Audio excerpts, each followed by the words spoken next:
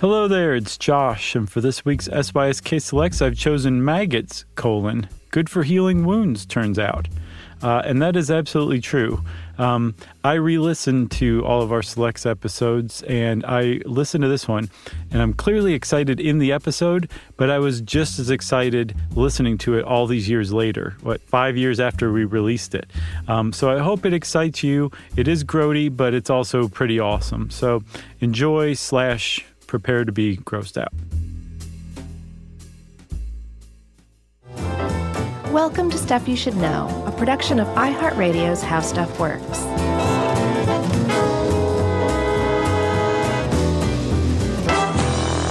Hey, and welcome to the podcast. I'm Josh Clark. There's Charles W. Chuck Bryant, and no one else is in here with us yet again, because we've graduated to the point where we don't even need a producer. We need somebody who presses record and leaves. Yep.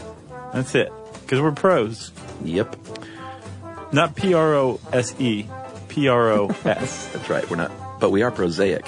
Yes. But definitely not P-R-O-apostrophe-S. Very few things drive me crazier than that. And I know it's stupid and pedantic, but to see like somebody take out a huge billboard or something, and so a word has an apostrophe that shouldn't. Oh, pros. People say like leave it to the pros. And they'll put an apostrophe? Yes. And it's that graphic designer should be, docked a half a day's pay, maybe. $80. Something. We want to issue, and you probably would get this from the title of the episode, but we want to issue a meal warning. Oh, good thinking. Because we've gotten complaints in the past when people are eating and get sick listening to some of these. Yeah, this would do it possibly for some people. I was fine. I ate a runny yolk egg sandwich while I was researching this. Yeah, right.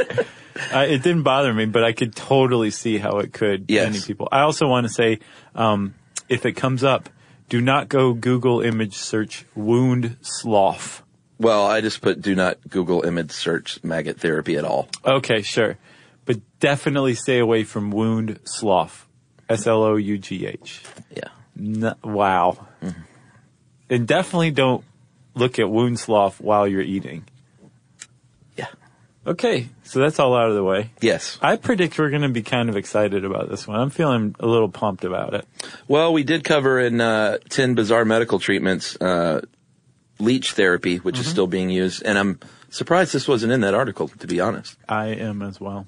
But this gets its own special deal. And it should, actually, because it's a pretty amazing thing. Agreed. We're talking about maggot therapy. Also, great band, by the way. Yes, it is. They were awesome. So, are they really, or is that a band name? Just kidding. Well, it's a band name to end all band names. There probably was a band name that. So it's called maggot therapy, maggot debridement therapy, larval therapy, or there's another one called, I think, like biodebridement. Or therapeutic wound myiasis. Yeah. And that's basically all of them, no matter what you call it, no matter how you church it up. It is the application of live maggots, fly larvae, purposefully to an open wound. Yep. In order to help that wound heal faster. Yeah, and better and cleaner and all that good stuff. What everything Daft Punk said. Oh, yeah. Should we talk about some of the history of this stuff? Let's just say that one more time. Okay. Maggot debridement therapy is taking live maggots and putting them in an open wound on a human being or an animal. It's used in veterinary medicine as well. Wrapping it up tight. And letting them just eat the dead and dying flesh in that wound. Yeah, while you get your foot tickled. Okay. I would be so skeeved out by this. I just wanted to make sure that everybody knows exactly what we're talking about. Right. And goodbye to everyone. Everyone who fainted. Okay, yeah, let's talk about the history, Chuck, because this is in use today, but it's actually pretty old. Yeah, I mean, it's some say it's even an ancient tradition, like in places like Burma and Central America with the Mayans. They were smart enough to know that maggots do a pretty good job of consuming human flesh, right? And can be used for good in that regard. Yeah, at some point, I guess healers noticed, people who had maggots in their wounds tended to have wounds heal. Mm-hmm. And actually, as far as the Western literature goes, that's exactly how maggot therapy first finds its way, first crawls into the medical literature. Yeah. Is from a French surgeon named Ambroise Paré. Yeah. How would you say it? I don't know. I don't speak French. Ambroise Paré. I'll say Paré, even though it doesn't have the little, what is that, an accent aigu? Yeah, it's just the E. Right. But he was a 16th century surgeon, and he noticed that that people didn't necessarily fall over dead if there was a maggot in the wound. Yeah, he was the first doctor to actually come out and say, I had this patient who had a big skull wound. Right. And unbeknownst to me, there were maggots in there. I saw them crawling out one day. And even though they ate a lot of bone, the guy was great. He healed. Yeah. Like he lost a hand-sized slab of skull. Yeah. And he lived. And I think it might have something to do with the maggots. Yeah, and he presumably wore a helmet for the rest of his life. Probably. So he had a probably big soft skull there at some Yeah, I point. would guess so. That was followed in the mid-1700s by another Frenchie, Baron Dominique Jean Larrey. And he said, you know what? On this Egyptian expedition, these blue fly maggots are actually doing the right thing and helping us out. Right. So it's almost like these doctors just noticed this. Exactly. And it meant enough to them that they were like, I should probably write this down. This is going to be my great contribution to medical history, the history of science, right? Maggot therapy. So it wasn't until the Civil War that a doctor actually said, I'm going to purposely put maggots in a wound. Yes. And see what happens. And that doctor was John Forney Zacharias. He probably didn't tell his patient that. I think probably he was just like, just bite down on this broomstick right. and look the other way. Do you want to lose your foot or do you want to try something really weird? Well, supposedly in studies, 95% of people, modern patients who are offered this therapy say yes to it. Well, yeah. Because I think that's what it comes down to. Yeah, it's a last resort, basically. Right. It's not the first thing they offer. Not necessarily. Right.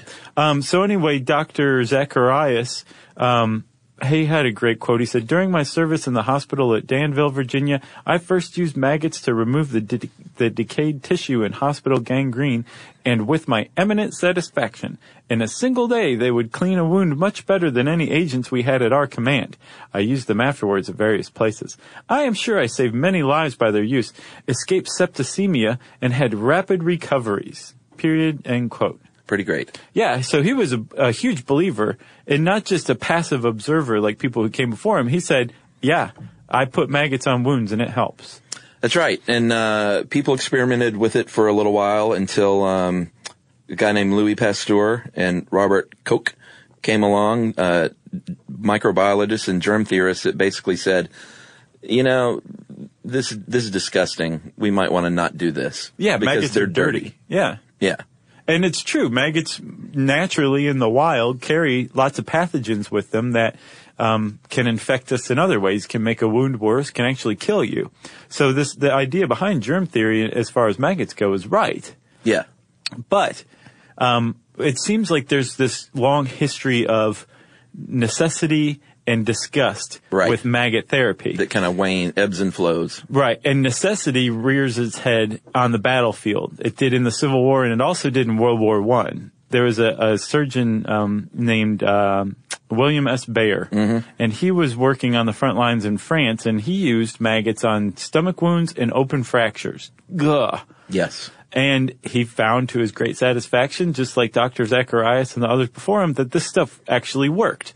Yeah, and he actually said, you know what, I have some further advancements. Maybe we should put a bandage over this thing so it doesn't completely disgust the patient. Right.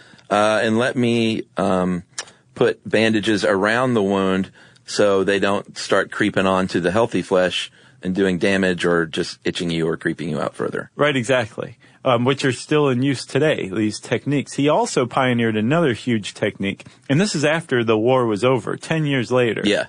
When he was back at Johns Hopkins. He pioneered another really important technique, and that was using sterilized maggots, like germ-free maggots. They were raised as eggs in a sterile environment, and so when they were introduced to the wounds, they weren't carrying these pathogens anymore. And he found this is the jackpot. Now you can use maggots from now on. That's right, and there was a big boom in the 30s up until the mid-1940s. More than 300 American hospitals were using maggot treatment, maggot therapy. And then in 1944, antiseptics came along, or, new antiseptics, and they said, you know what, maybe there was another lull in the use of maggot therapy. Right, necessity didn't spur this stuff. And they went back to just being gross again. There was a guy who by the 80s wrote what this one article calls the majority opinion.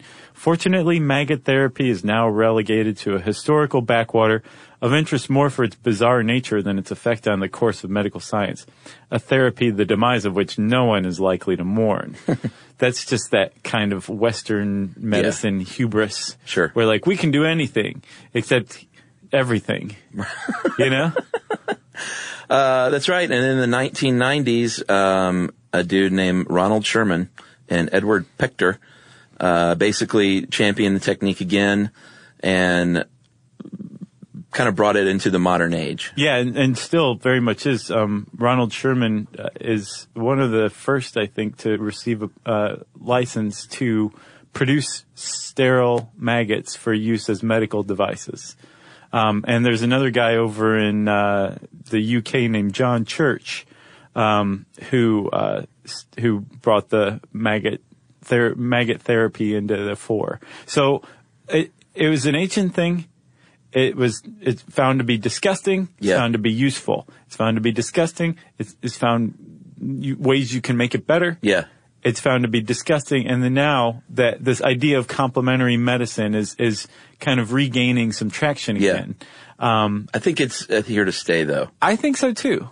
Unless someone comes along in 10 years and says, no, you know what, it's disgusting. Well, Chuck, probably what we're seeing is the next thing that'll happen is there'll be some huge leap, some huge development in science, and science will get its hackles up again and feel pretty great about itself, and we don't need any of that stupid nastiness, and then we'll find that, no, you still can't beat good old-fashioned maggots. And that should be the title of this thing. You can't beat good old-fashioned maggots for healing a wound that won't heal otherwise. That's a great title.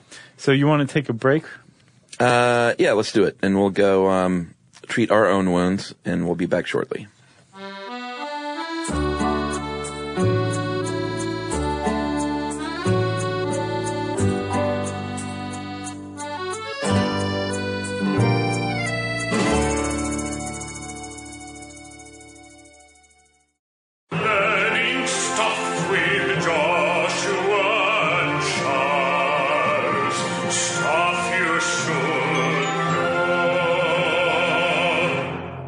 All right. Okay. Let's talk about diabetes for a second. Yeah. More than 23 million Americans are affected with diabetes. And one thing that can happen is nerve damage, especially in the extremities. Yeah. The hands and feet and the toes and the fingers. Your blood vessels become hard and they don't circulate the blood like you need. That can lead to open sores called ulcers, which can become infections, which can spread to nearby bone, which can lead to amputation. Yeah, and happens a lot. All this is just from a prolonged exposure to high levels of blood sugar, and they're not sure how it can do it. But yeah, the blood vessel's not helping pump blood very well. You're not getting nutrients, so your tissue can die. But also that neuropathy, that deadened nerve cell, that actually makes it hard for you to notice if you have a really bad ulcer on the bottom of your foot. You can't feel it. Yeah. And so you don't get treatment early enough so an infection can get out of hand. And when it spreads to bone, that's called osteomyelitis. That's problematic because that very quickly will lead to an amputation. And there's some pretty shocking stats here from this article that Tom wrote. About is this Sheave Jam? Yeah. Nice. For sure. But about amputations from diabetes. Yeah, 70,000 toe, foot, and leg amputations each year in the United States alone. So crazy. And they say around the world, they estimate every 30 seconds someone gets a limb cut off because of diabetes. Yeah. That's sad. Yeah, it really is. And we'll do one on diabetes for sure. Oh yeah, I'm some surprised we haven't already. Yeah, me too. But amputation is used to halt the progress of an infection. Yes. And that's usually the last resort. But what Tom points out is that there are plenty of doctors around the world, I imagine, that aren't aware that you can use maggots or have never done it before. And if you are facing an amputation from, say, like a wound, a persistent wound, a chronic wound that won't heal, you may want to suggest maggots to your doctor. You may have to actually take the initiative on this one and say, let's make sure that amputation is the absolute last resort. Let's see if we can put one more resort in there before then. I'm willing to let maggots crawl inside my body in this wound, this open wound, if you're willing to apply them. And they, like most doctors, love hearing when patients suggest treatments. Oh, they do. They love feedback. They love to be guided in their diagnoses and prognoses. Yeah. Love it. That's a tough jam. I get it. Doctors are frustrated a lot these days with self-diagnosis and online doctoring. Sure. But you should also be your own advocate. We've championed that before. Yeah, it's your leg. Yeah. If you want to keep your leg, you tell that doctor to go get some maggots, you're going to replace him with the doctor who will. I can find a guy. Yeah. I can get a guy by noon that'll put maggots on that wound. And actually, there's a group, I think Ronald Sherman, the guy we mentioned earlier, who's like the U.S. champion of maggot therapy, there's this group called the BTER Foundation, BTER Foundation, and they have all sorts of resources for people in that very situation, like how to talk to your doctor. Right. If your insurance won't cover it, let them know, because they say most insurance covers maggot therapy, but most insurance claims people are not aware of that. Yeah. So you may get denied at first, and here's how to talk to your insurance company. That's a great resource. It really is. That beats going to your doctor and saying, well, you know what, Josh and Chuck said, A, you're not going to like hearing this. Right. Because you think you know it all. Doctor, please take a seat. And B, put maggots on my feet. Right. And that's the other thing, too. I mean, like, we wouldn't be suggesting this, and the BTER Foundation probably wouldn't be such advocates for it if it didn't work so amazingly well. In study after study, and we'll talk about the details of it, but there's so many studies out there. Again, Sherman, who agreed is an advocate, but in a peer-reviewed journal, published a survey of studies that he could find on maggot therapy, and it's very clear that it works really, really well. Yeah. And not only necessarily as a means of last resort, but even just compared to the standard of care using like hydrogel or other things that you might use to treat a chronic wound, maggots destroy it. They leave it in the dust. Yeah, and if it doesn't work, it's not going to hurt anything, from what I can tell. Yeah. It just puts off how much longer before they amputate your foot. Pretty much. Yeah. So what'll happen is they will, let's get into this a little bit. Okay. There are 4 different, and where did you find this? Was this a research paper? Yeah, this is by Ronald Sherman, Mechanisms of Maggot-Induced Wound Healing, what do we know and where do we go from here? It was in the journal Evidence-Based Complementary and Alternative Medicine in 2014. That's right. And he describes 4 different phases of basically healing a wound. Homeostasis, inflammation, proliferate. Oh, man, I'm so bad at that one. Oh, yeah. Keep it coming. Proliferation. Nice going. And remodeling and maturing. And what happens is the cells get to work. They recruit other cells. They alter their activities and basically say, let's get to work cleaning and, on all 4 of these stages. Right. To help heal the wound. Yeah. And at any one of those stages, the next process can stall out. Sure. Normally it stalls out at inflammation because the infection gets out of hand and the body can't fight off the infection faster than it's laying the extracellular matrix for the new cells to be rebuilt, the new tissue to regrow. And that's a common thing that leads to chronic wounds that just won't heal. And that's where maggots are really, really useful. To basically interrupt that stall. Right. And get the car moving again in the right direction. That's exactly right. They kickstart it. So debridement is removing dead tissue, and that is really where maggots excel.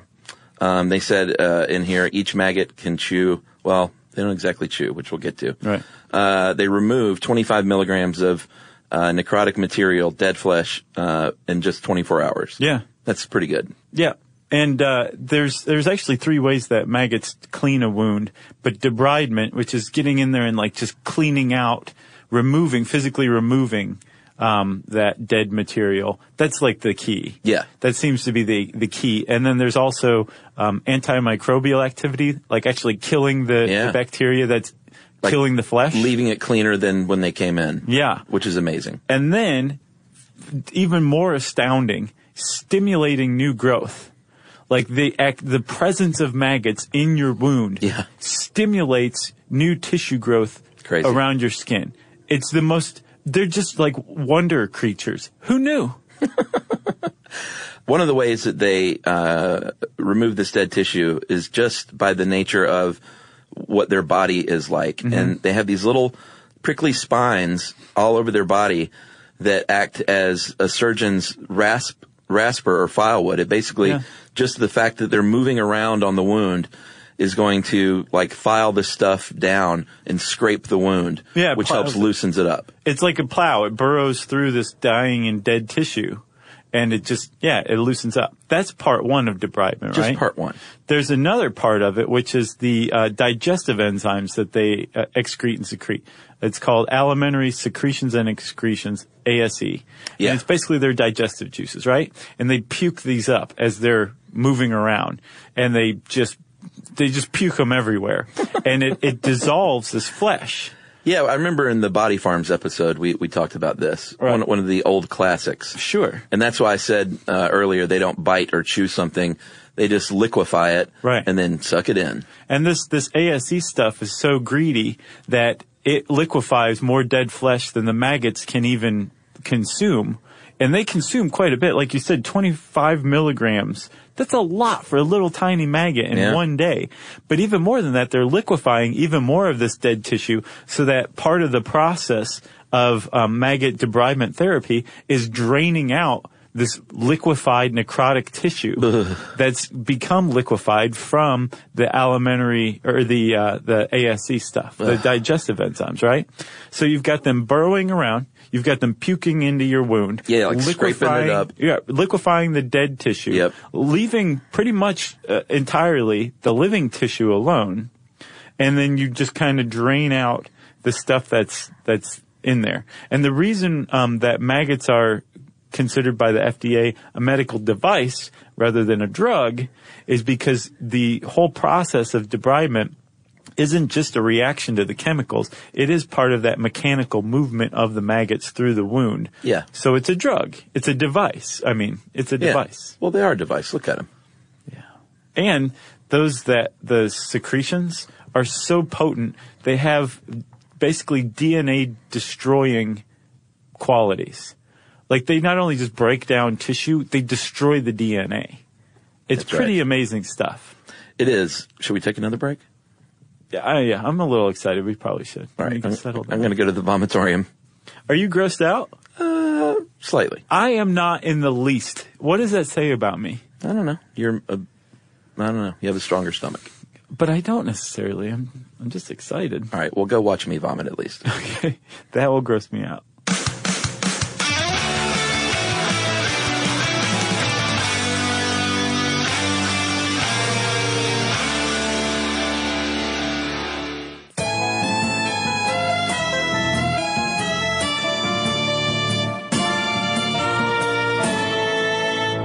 All right. Well, that was disgusting. It was. It made me throw up in turn.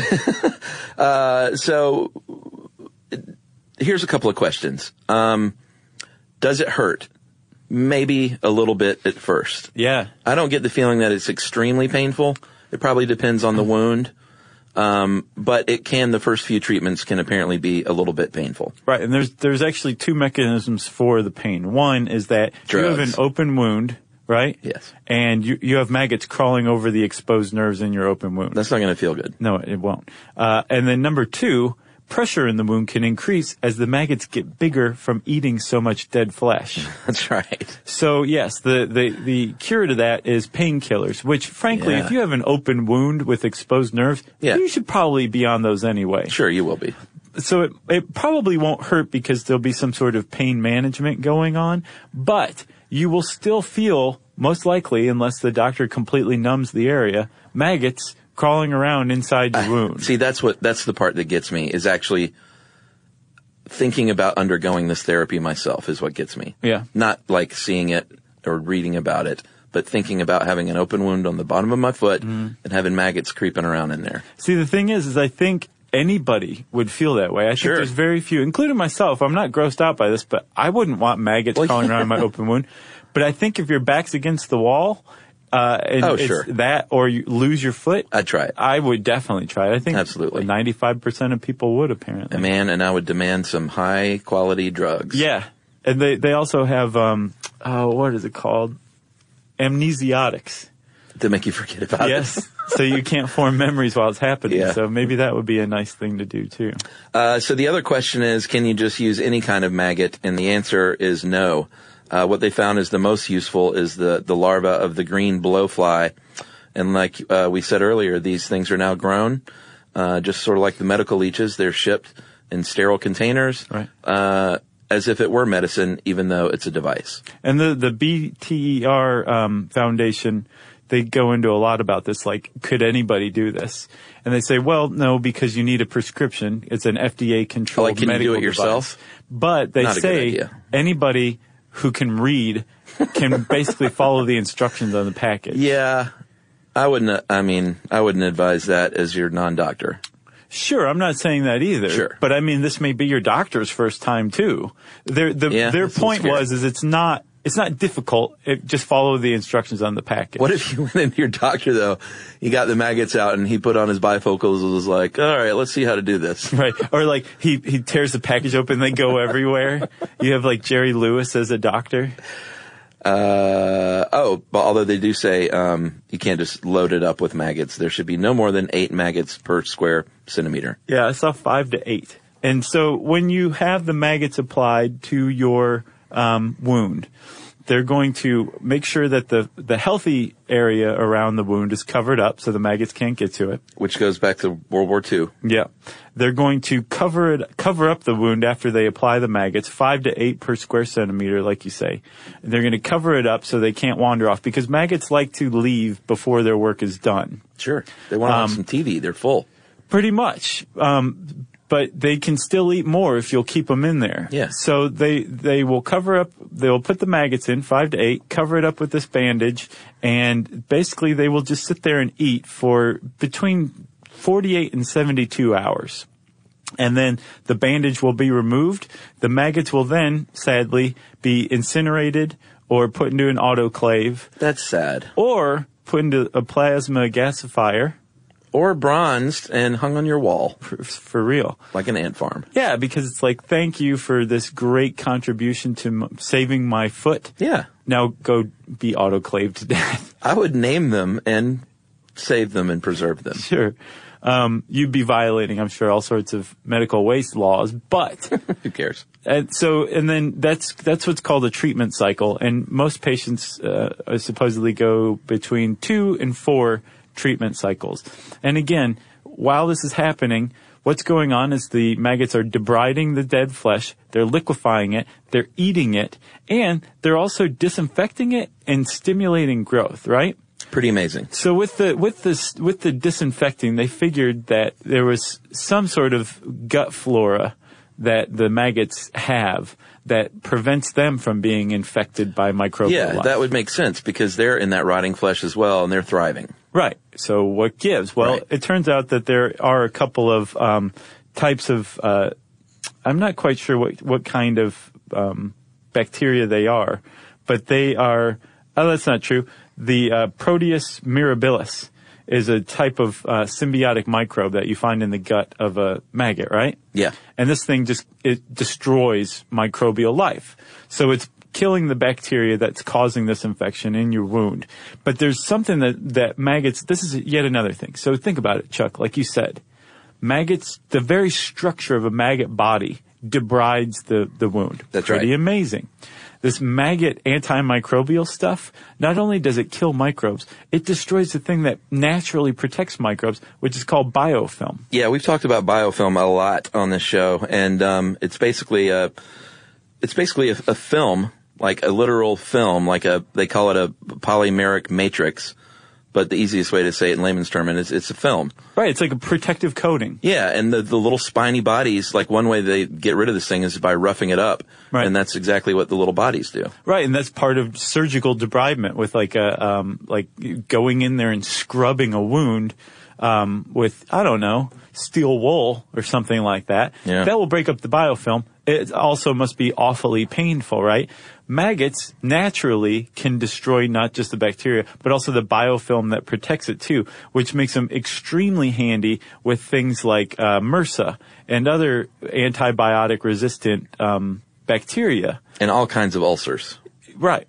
Not like internal ulcers, but the open wound kind. Right, exactly. From diabetes, from bed sores. And there's been a lot of studies of people with bed sores that have found that maggots help those kind of ulcers tremendously.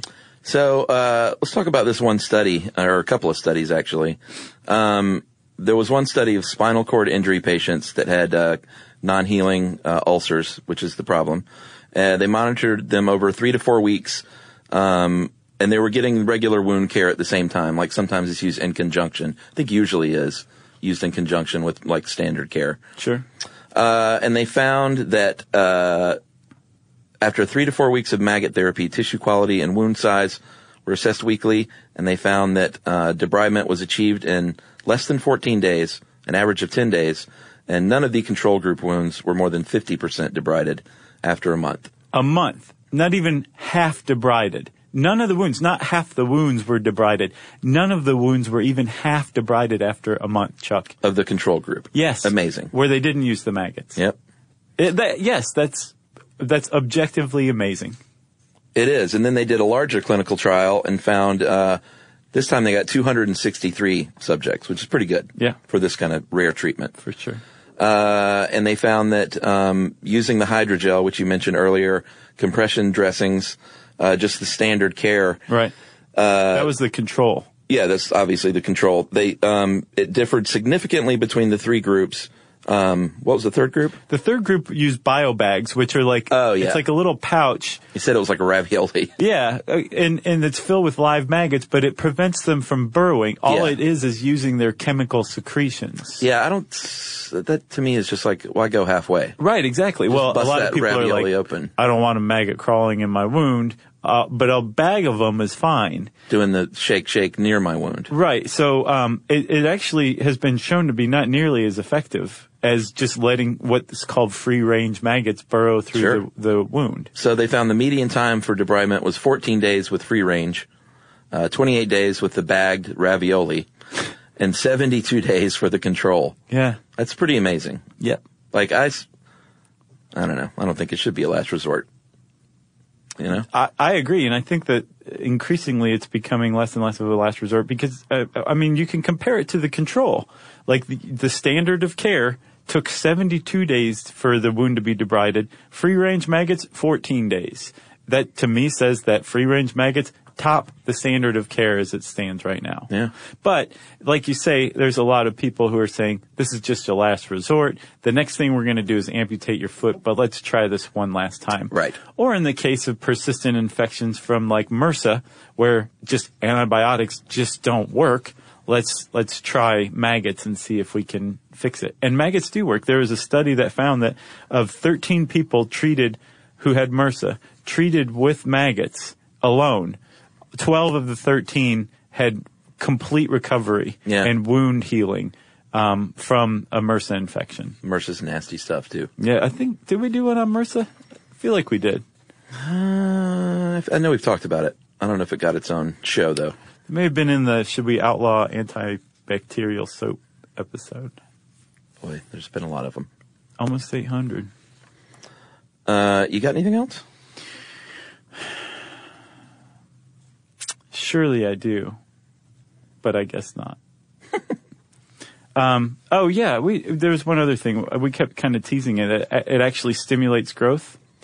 a couple of studies have found that the presence of maggots produce more blood vessel redevelopment and tissue redevelopment than maggots not being present. So something about them actually stimulates tissue growth and blood vessel growth, which promotes wound healing even more.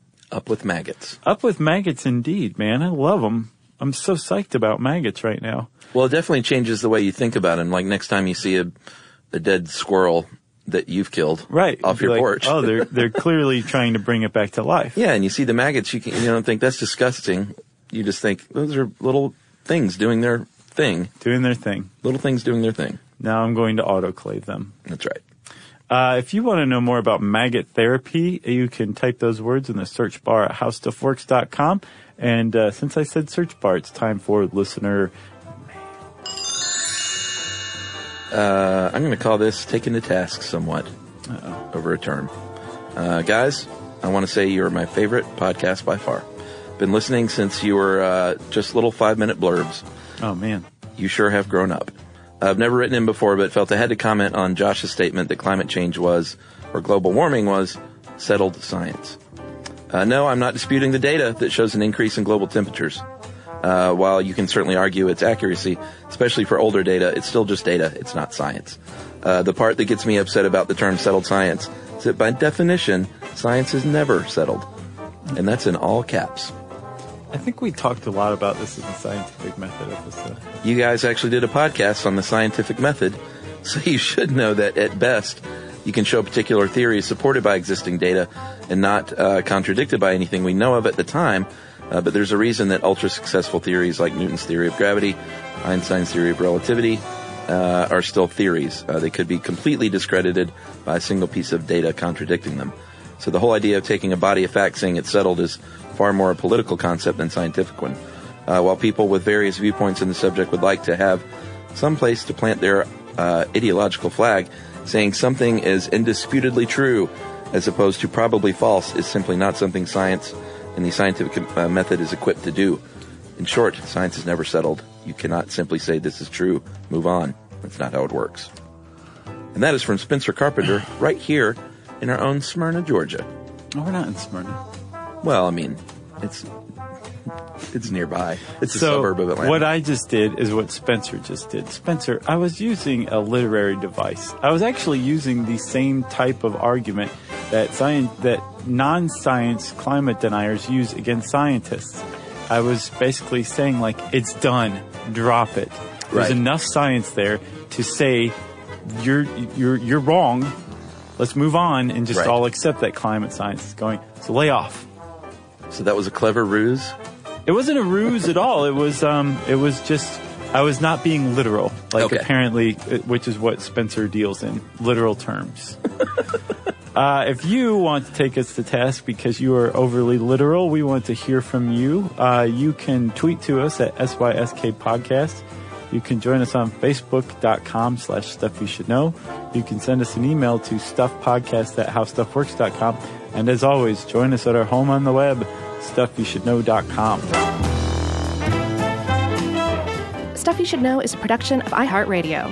For more podcasts from iHeartRadio, visit the iHeartRadio app, Apple Podcasts, or wherever you listen to your favorite shows.